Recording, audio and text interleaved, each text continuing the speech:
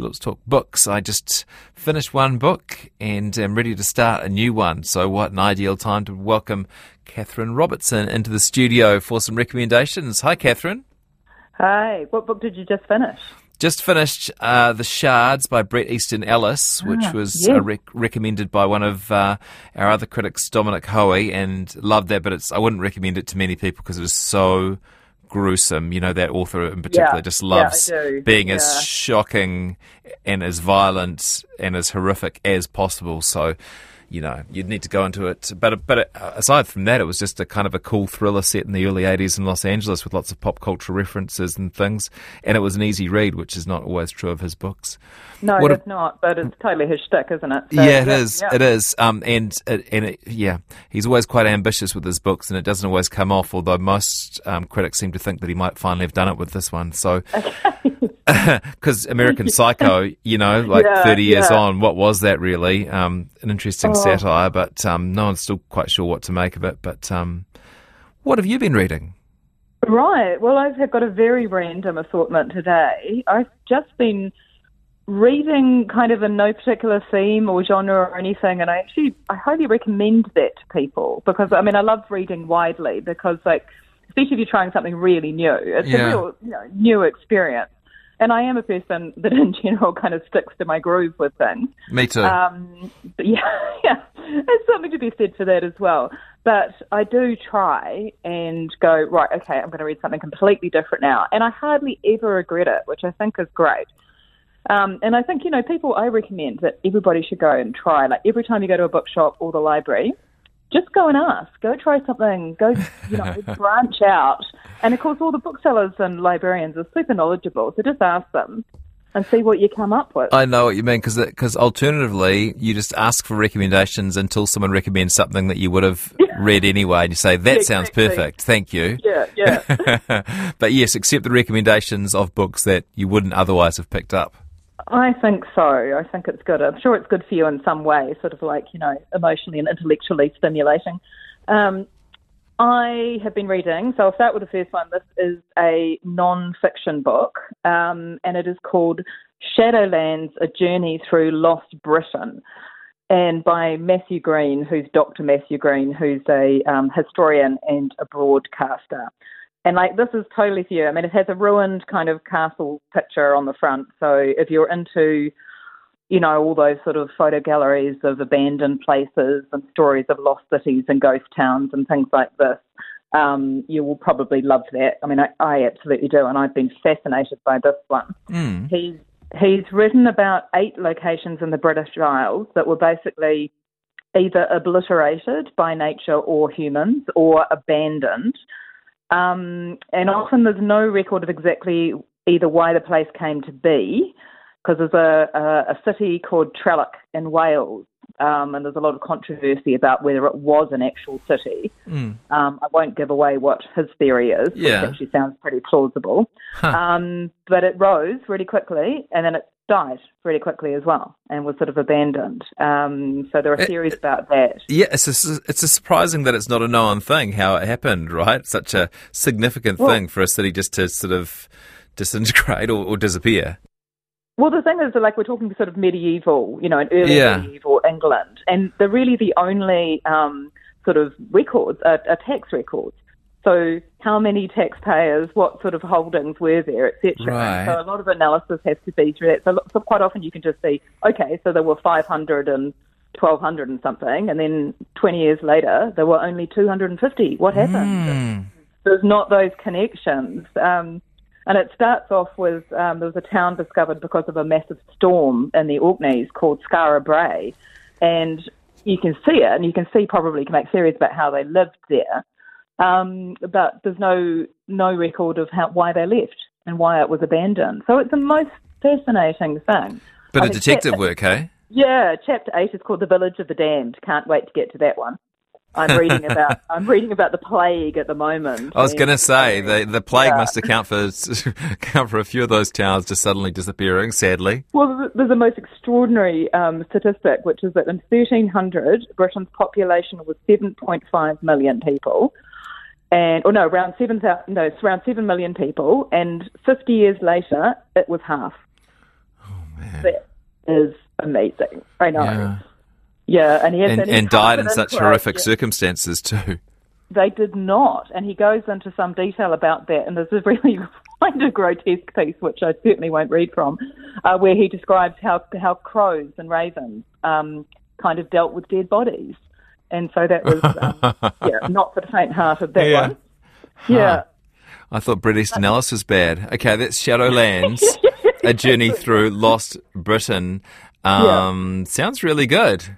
It's excellent. Yeah, really loving that. He's a great writer, so that's also helpful. It's not dry and dusty by any means. Yeah, okay. So you promised us a non-fiction, a normal novel, and a verse novel. That's the non-fiction. What's the novel? Yeah. So normal novel in inverted commas, because the third one is a verse novel.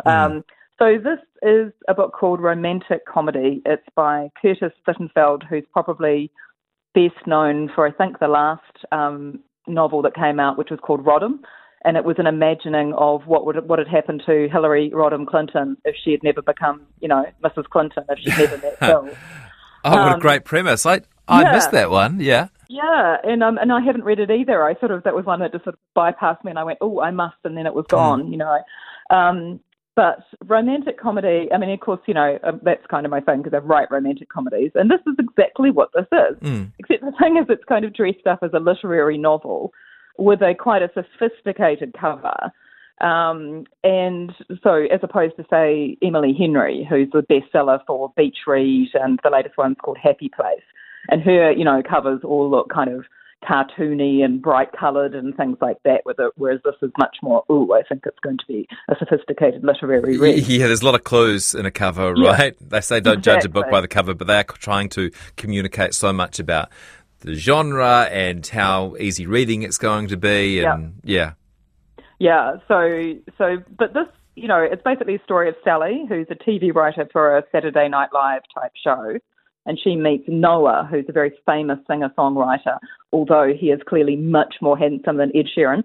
And it was funny, and it's smart, and it's super easy reading, and I really enjoyed it, but it is not any better than an Emily Henry, who actually I really, really liked. Right. So I guess what I'm saying is don't be put off by bright cartoony covers, and don't be, sort of wooed by ones that look sophisticated, because you might not get what it promises on the tin.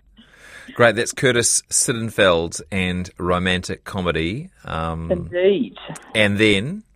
Right, so this is one of the most amazing books that I've read in a while. Honestly, I was so just, enraptured by it when I was reading it, because it just got stronger and stronger.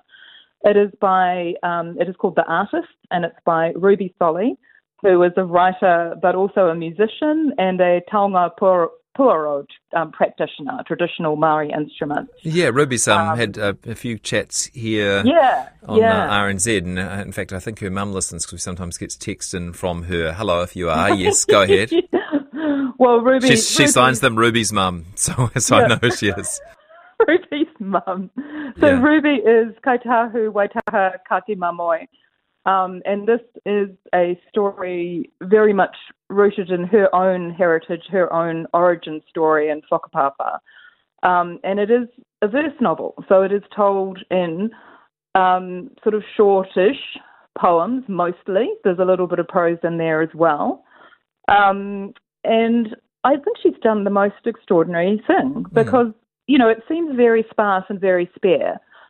Because of there's a lot of white space, there's not a lot of, overall word count. But honestly, the power and the emotional punch that she manages to get into this book is, it kind of just grabs you in the middle and you just go, I am totally invested. Huh. And the thing is that, it does incorporate, sort of what we might call mythical creatures, but they form an extremely, totally valid part of this origin story.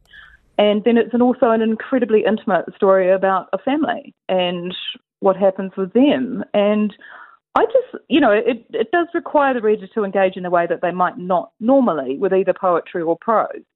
But it is a narrative. It does flow. It is beautiful. It's incredibly poignant. I mean, honestly, I would say it's a work of genius, even though Ruby would probably hate me saying that. But I think Ruby's mum might not. Yeah, she'll appreciate it, yeah.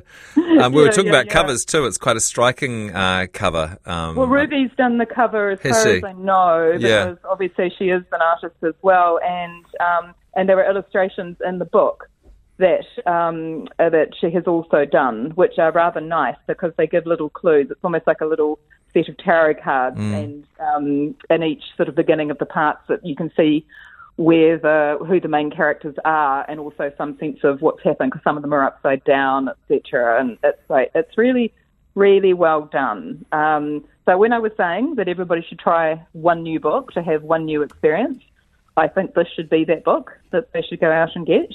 Yeah. And I'd really like to know what people think of it. Good, thank you. Good challenge. The Artist, it's called, by Ruby Solly. Speaking of clues throughout the book, I had a guest on recently who said that she did buddy reads when she read a book. So not a book club, but just she would read it at the same time as one other person. And that's what I needed after this book I just finished, because there were lots of clues throughout the book and I didn't quite put it all together. And I just really wanted someone to talk to about it. Do you ever have that? Like, one of the nice things about reading a book, is that it's just you, right? It's you and the book. Yep. But when you have questions at the end, it's sometimes hard to work out who to talk to them about.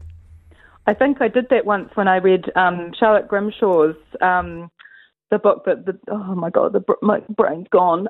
The memoir that she wrote, and which was just fantastic. The Mirror book, and I honestly had to ring some friends, and we had to go. We had to have a discussion, and we actually had to have a drink and have a discussion about this book. So, yeah, there are some books that absolutely do that to you. My next book is Sarah Winman, Still Life, which has been... I've chosen that one because it's been recommended by my mother and my wife, and so when you get two recommendations like that, you've got to take them up, really. Lovely.